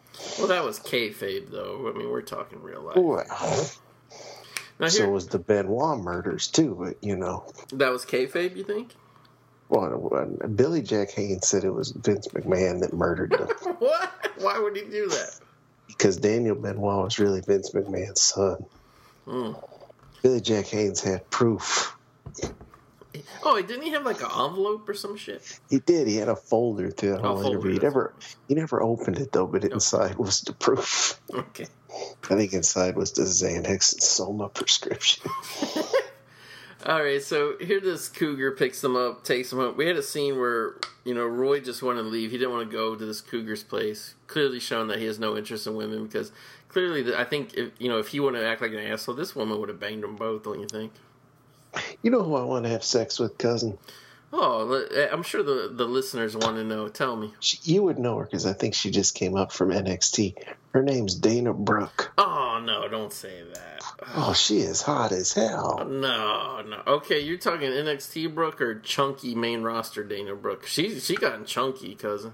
She's huge, man. What are you talking about? That's a bodybuilder's body. No, she was a bodybuilder when she first came to NXT. Now she's on the main roster. She's chunking out. She's not. If she's no different shape than Natalya.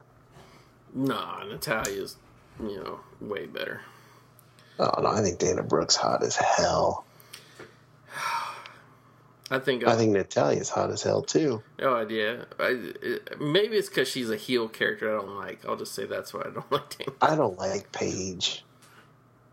Yeah, I don't either. She looks too much like Sheamus in a wig. The only girls on the main roster I like are Natty and Charlotte. That's it. Charlotte's pretty if I don't get a close up of her. Well, she was rough in her NXT days. They really prettied her up for the main roster. Yeah, she threw her dad out, too. She told Ric Flair to hit the bricks and get away from her for good. That's just Vince McMahon's creative writing because he has an unstable family. He has to force that onto everybody else. And Ric Flair had to cry all the way out. Yeah. So here we have it. They're kind of just hanging out playing quarters at this woman's... Maxwell Caulfield tried to move his car, but he's blocked in, so he started ramming cars, and that made the cars in front of him and shit... That made the bartender call the cops. So Charlie Sheen's like, hey, we'll just go back to this girl's apartment. When we come back in a couple hours, these cars will be gone. We'll be gone. We'll leave. But, that stupid... that shows you why serial killers have to be calm and cool. Because you do hot-headed shit in public, you get a dime dropped on you. And that's going to be the beginning of the end for these boys next door, ain't it? And they always... The witness reports of all them crimes were the white muscle car. Yep. The primer. Now, since they're this is just a scene where Charlie Sheen has sex with his lady, and here we have, I didn't bring it up before, but here, you can see Charlie Sheen's dragon tattoo on his right bicep, which that tattoo comes and goes throughout the movie because he got it halfway through production. I think it's gone. It's a real tattoo, isn't it? Oh yeah, it's a real tattoo. Like some scenes, it's like covered with makeup, and some scenes you can see it. But I think Charlie Sheen having sex and Roy Bo's about to go in the kitchen here and drink some, I think, champagne or wine. Let's talk about our wrestling, whatever, here a couple weeks ago. You went before me. You went to what, WWE Raw? We went to WWE Raw. We were right in the front, and that was my son's first. He's 7. That's his first show. So after after the first hour, he was just mesmerized with the fireworks and and seeing all these heroes, live, and then. After that, I don't know what happened to him, but he was jumping up and down. I hate you. I'm going to kick you in the nuts. I want you to die, Roman Reigns. Really? AJ Styles. And at one point, he's like, Dad, if they say any of the bad words in the chants, can I say them? I was like, sure, have fun. Yeah, it seemed like you went to a pretty good show, and then you said you Ambrosified movies. And your son got a high five from. Well, yeah, it was the Raw where Ambrose cut up Jericho's coat, and oh, really? When Raw goes off the air, they stay in there, to a little bit longer. I always have to send the crowd home happy. And Jericho, it was like 15 minutes, but it was funny. He kept telling Ambrose, "You're gonna have him arrested," and that jacket belongs in the Smithsonian, and it went on, and Ambrose DDT'd him, and he actually went around the whole arena twice on the floor. I'm talking like behind the ramps and everything to make sure he shook everybody's hands. And he came to our side. My son got to shake his hand and mine. So that's awesome. And let me tell you, sometimes I'll say a guy's bigger in person. Yeah. I'm not going to say that about Dean Ambrose. What'd you say, 5'10" and scrawny, maybe?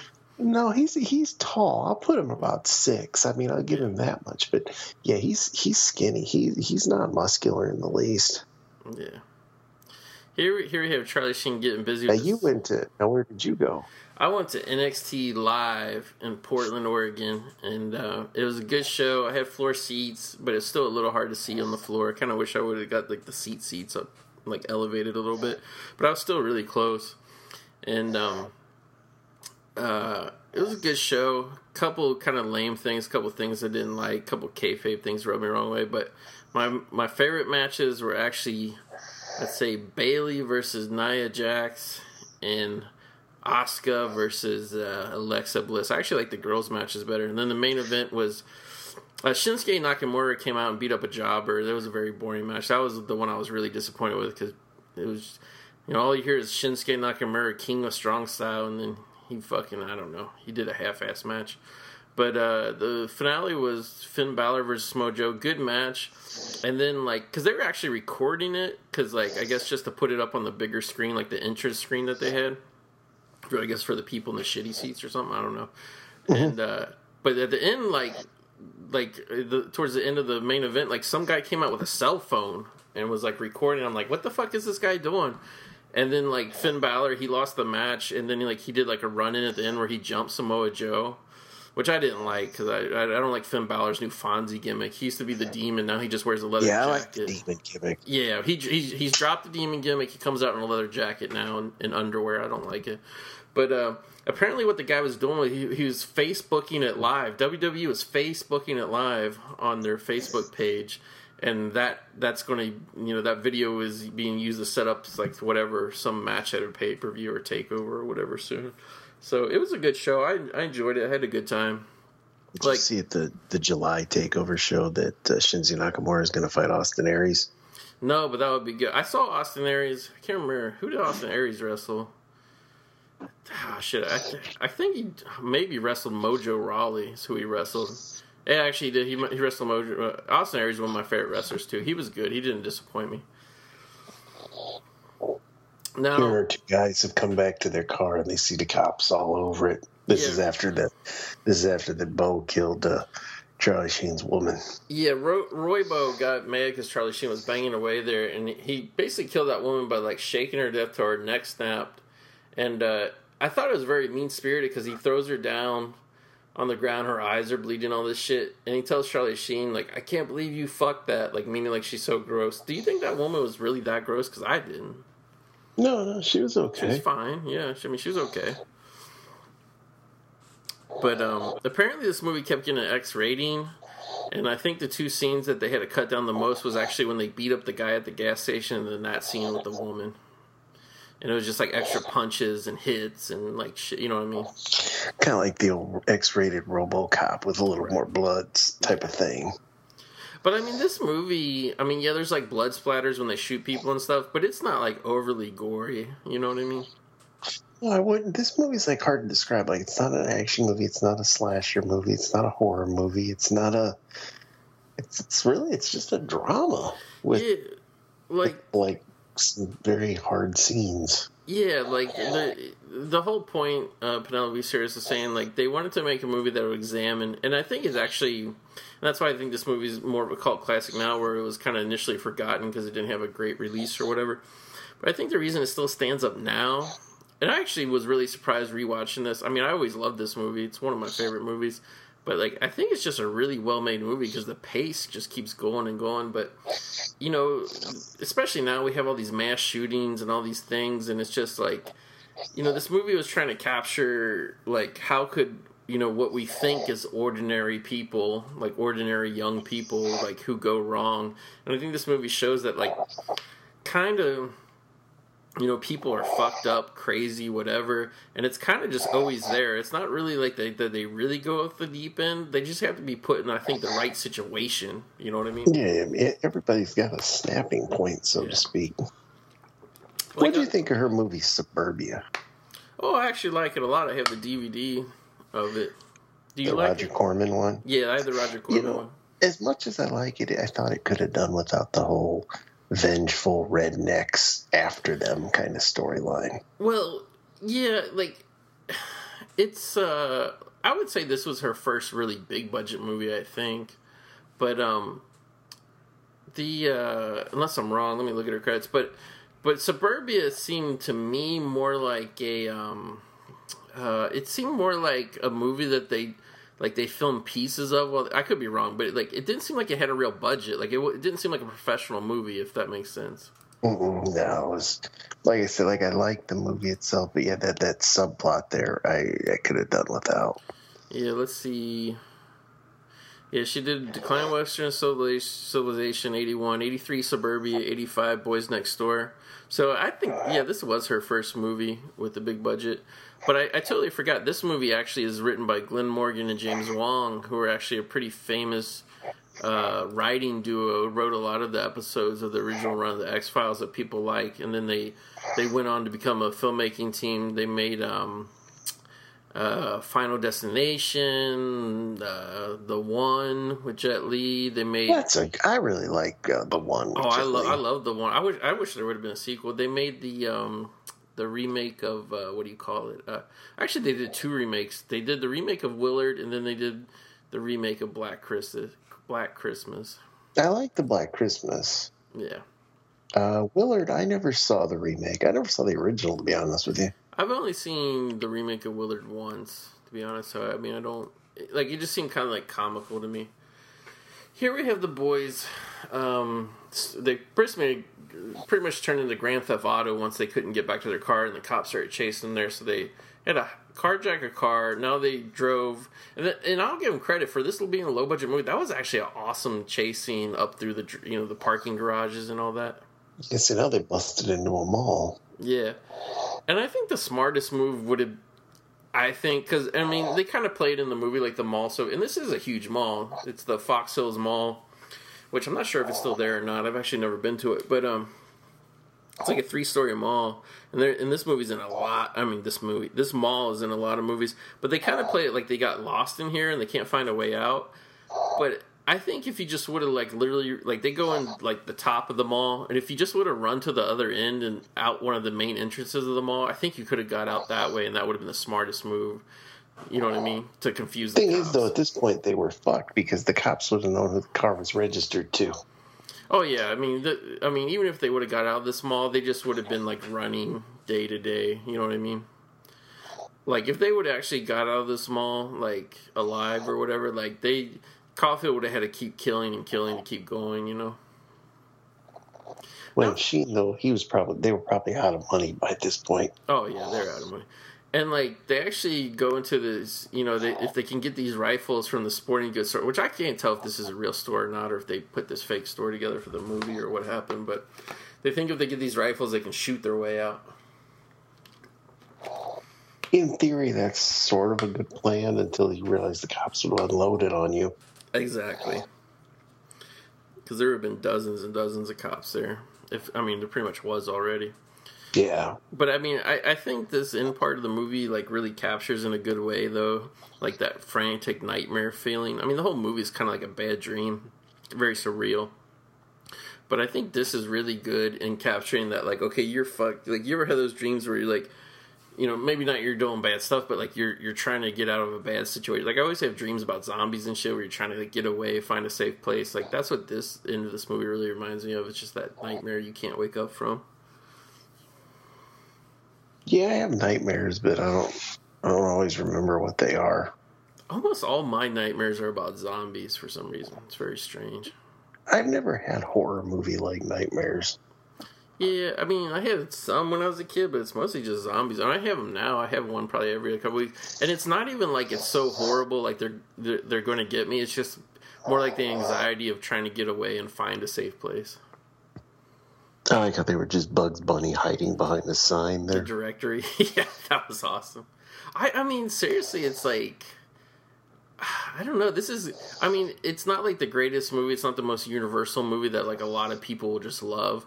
But I think this is like a pretty perfect movie for what it sets out to do. You know what I mean? Yeah, and like you said, the pacing's real good. This movie's only got a couple minutes left, and it doesn't feel like we've been in here for an hour and a half.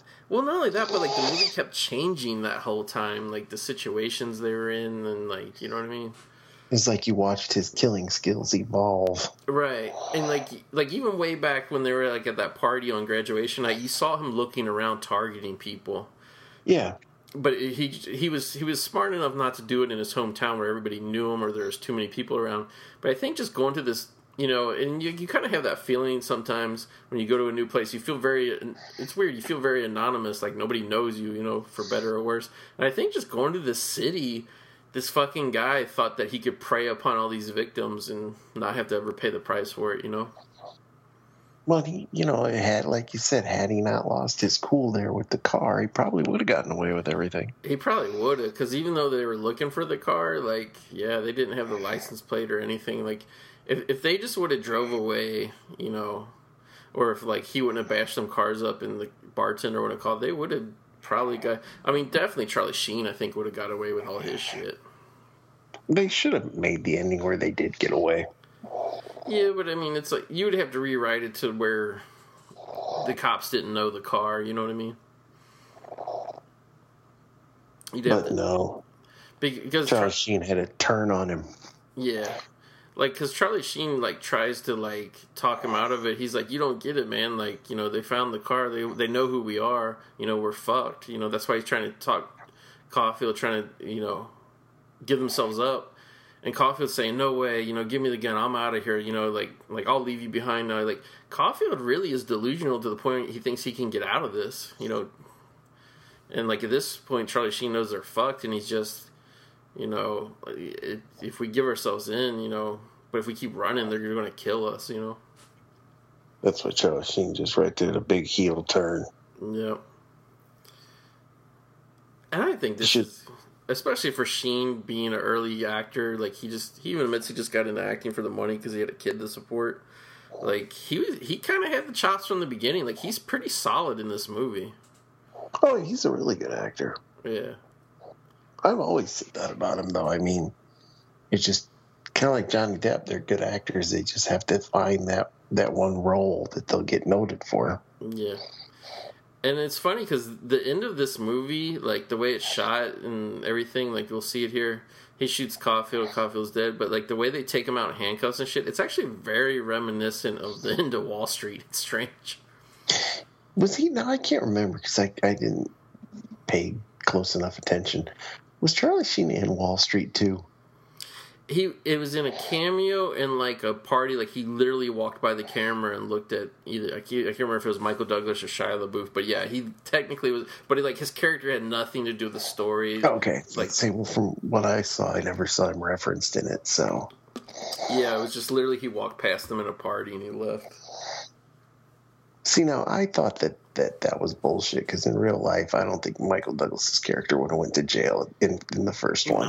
No, yeah. I mean, he had too much money. He would have lost a lot of his money, but he could have bought his way out. Well, there was a lot of malfeasance and shit, that went on in his 2008 thing, and no bankers, nobody went to jail. So Sheen would have. He was just a patsy. Yeah, he was a patsy. He would have. The patsies go to jail. But here we have the movie, I think, in a very cool way. They start doing the chalk outline of Caulfield, reminiscent of the prank from the beginning of the movie. And this is very cool. We have some slow motion of Sheen getting taken out. There's even already photographers there, cops taking him out. And the music's very cool here. Soundtrack by a guy named Gio, I think is his name. But, the music here almost sounds like the score from Thief, Michael Mann's Thief, actually. Great movie. Yeah, it is. And then the end even goes to black and white to kind of match the opening black and white credits of, great. And I love the freeze frame. Now, at the end there, Sheen had a jean jacket, and I always wonder, and the white t-shirt too, it's very similar to how Martin Sheen dressed in the movie Badlands, where he played, a guy on a cross-country killing spree and shit. He played Charles Starkweather. Yeah, that's right, Charles. So I always... You're from my town, baby. Oh, you're proud of that shit. Well, no, but there's not much that we're known for, but right. We're the known of Charles Starkweather. There you go. So I always thought that couldn't have been too much of a coincidence at the end that they have Sheen dressed just like his dad was in Badlands, What's the deal? Because they both kind of look like him. Mm-hmm. It was different moms, right? No, it was same moms. Oh. Yeah. Like, are you confused by the name thing or something? No, I mean, I get like why because Estevez is the mom, right? Well, Estevez is their name, like their real name, like the dad too. Sheen is just the, like back then if you had like a name that was too ethnic, like you had to make one to sound white pretty much, like your screen name. Gotcha. That's what it was. Because Martin Sheen, let me see what Martin Sheen's real name is. And then Charlie, because Charlie was just trying to make a quick buck. And Emilio said, fuck that, I'm using my real name. Like he didn't want to cash in on the family screen name, you know what I mean? Emilio got lucky because the Repo Man was such a cult hit. Yeah. But I could never understand why Emilio and Charlie were brothers as a kid, but they didn't have the same name. Martin's real name is, and you can see why he changed it, because in whitey-ass, 1960s movie Hollywood, they would never hire him. Martin's real name is Ramon Antonio Gerardo Estevez. Yeah, they would. Because Emilio doesn't look like an Estevez. Well, it's funny because like I used to think that because Martin and Charlie had the dark hair, so they kind of look more like. I used to think Emilio didn't look that much like Martin. Now when you see Emilio older, he looks just like Martin. It's weird. Where are you on their movie Rated X? It is what it is. It's not a good movie. In terms of the subject. See, but I don't think it's a bad movie. I just don't think it's very good because I think the story is boring. You know what I mean? Well, I always make the joke. They just filmed it over their weekend. I'm pretty sure they were, at least in Charlie's thing, fucked up for real. But, yeah the story was, like, it sounds good on paper. But, yeah, when you actually go to watch it, it's really not that interesting. It was made for Showtime, too, right? Yeah. Yeah. So, it's not like he had the biggest budget. It was just... That was kind of Charlie's acting comeback, because, like, nobody would touch him at the time because of, like, the prostitute and drug thing. Now, where are you at on their sister, Renee, who starred in the movie Intruder? Intruder? The Sam Raimi, or the Ted Raimi movie? The supermarket slasher. Yeah, if that's a good movie, but I can't picture her in it. Yeah. Which one was she? I thought she was the main girl. Let me see. But she was also played the nerdy girl that used to be friends with Winona Ryder and Heathers. But like they weren't really friends. Betty something, Betty Sue, Betty Lynn, Betty something was the character's name.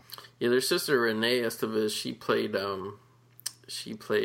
like the main character. the main girl in Intruder, it looks like. If you remember on another podcast, Heathers was our Valentine's Day show. That is true. Heathers is a great movie. It's a great movie. It's one of my favorite movies. It was my favorite movie for a long time. Really? Slater's awesome in it. He was awesome in everything for a while. He really was. Pump Up the Volume's good too. It is. If only we had a show. Yeah. If only there was a place. If only there was an abandoned movie. We've got this, and plus we've got this other website, that we don't talk about much. Yeah. We could just gut it and get rid of all the tenants and just rename it. Okay. That's something we could do. But yeah, that's it for the Boys Next Door. Pretty much, there's actually a lot of nightmarish 80s movies about what happens to you when you graduate high school. Less Than Zero. Once you graduate high school, you got to become a male prostitute for cocaine. That's a pretty bad horror story. Or go to college. I think that was the goal of that. If you go to college, you won't have to turn tricks for coke. Yeah, that's kind of... But yeah, the Boys Next Door, I just think it's really unique. I mean, these guys graduating high school and going on a killing spree. Like, I really can't think of any other movie like it, in all honesty. It's pretty original. Yeah, I was going to say, there's definitely not... and it's very well acted by, both the leads, in all honesty. It really is. So, I mean, that's, by the way, congratulations to all the grads of 2016. All the high school grads, college grads, graduate school grads, I don't know, whatever, nursing school grads. Whatever you graduated from. Arbor College, what else? Culinary school? So, yeah, thank you for sitting down and listening to talk about one of our favorite movies of the 80s. Favorite movie of all time. One of the favorites of all time for me. Sure, and definitely first real glimpse of what Sheen could do, I think. Yeah. So, we have to do Wall Street one day. We do. And I think we actually almost did it about a month or two ago, and then we saw the running time of Wall Street. Yeah, Wall Street is it goes by very quickly when you watch it, but to actually do a commentary, I think the movie is well over the 2-hour mark. Yeah, I think it is. I think we might need some help with that, but I'm not sure exactly who the right man of the job is for that. Cause maybe the right man is really a woman. That could be too. That could be. But other than me and you, I really don't know anyone who's really into Wall Street the way we are. So. No, and I'm not going to start begging for random fans to call in to be a guest. No. But yeah, so Charlie Sheen, it's really unfortunate. I mean, for, health problems, whatever, but even just, I guess his addictions to whatever, it really derailed his career, man. Like, he was definitely one of the greatest actors of the 80s, but I don't know, it kind of fell apart in the 90s, unfortunately. It's really sad, Tiger Blood will do that to you. That's right. And Adonis DNA. Once again, he had Denise Richards. We didn't. It's true. That is true. You have to factor that in when your awesome acting career goes south. If you have Denise Richards, what is it really, But yeah, thanks a lot, everybody, for listening. Thank you so much for all the downloads. We are seeing the increase in downloads for our show. We appreciate it. And a lot of that obviously means that you guys are either finding an episode, liking it, checking out the other ones, or you're telling your friends. So we appreciate it so much. Thank you, everybody. And you got anything else, Corey? I don't. I do have a question for you. Now, you said it NXT show. Who was the two girls you saw again? I got to hear the name. I actually saw two girls matches. The first one I saw was Bailey versus Nia Jax. Okay, yeah. Isn't that The Rock's lard ass cousin? Oh, I don't know, but she looks like the Usos and all of them. And yeah, I think she's from that family. She's fucking really fat, isn't she? She didn't really look that bad on the show that I saw, but then I saw some pictures afterwards, and she kind of looked big. So I don't know if she's slimming down now or what happened, but yeah, she's bigger. Dana Brooke's hot. Oh, right? Do we really have to end the show? I guess we're going to end the show on that. Dana Brooke. Dana Brooke, if you're listening. And she probably is, because, look how many downloads we get. By chance, she's got to be listening, right? Hit me up on the Facebook. I'll make it a point to log on to Facebook for you, baby.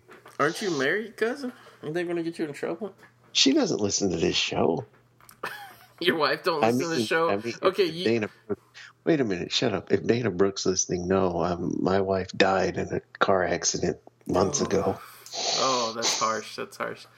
Once again, thank you, retro movie lovers, and congratulations to all the grads of 2016.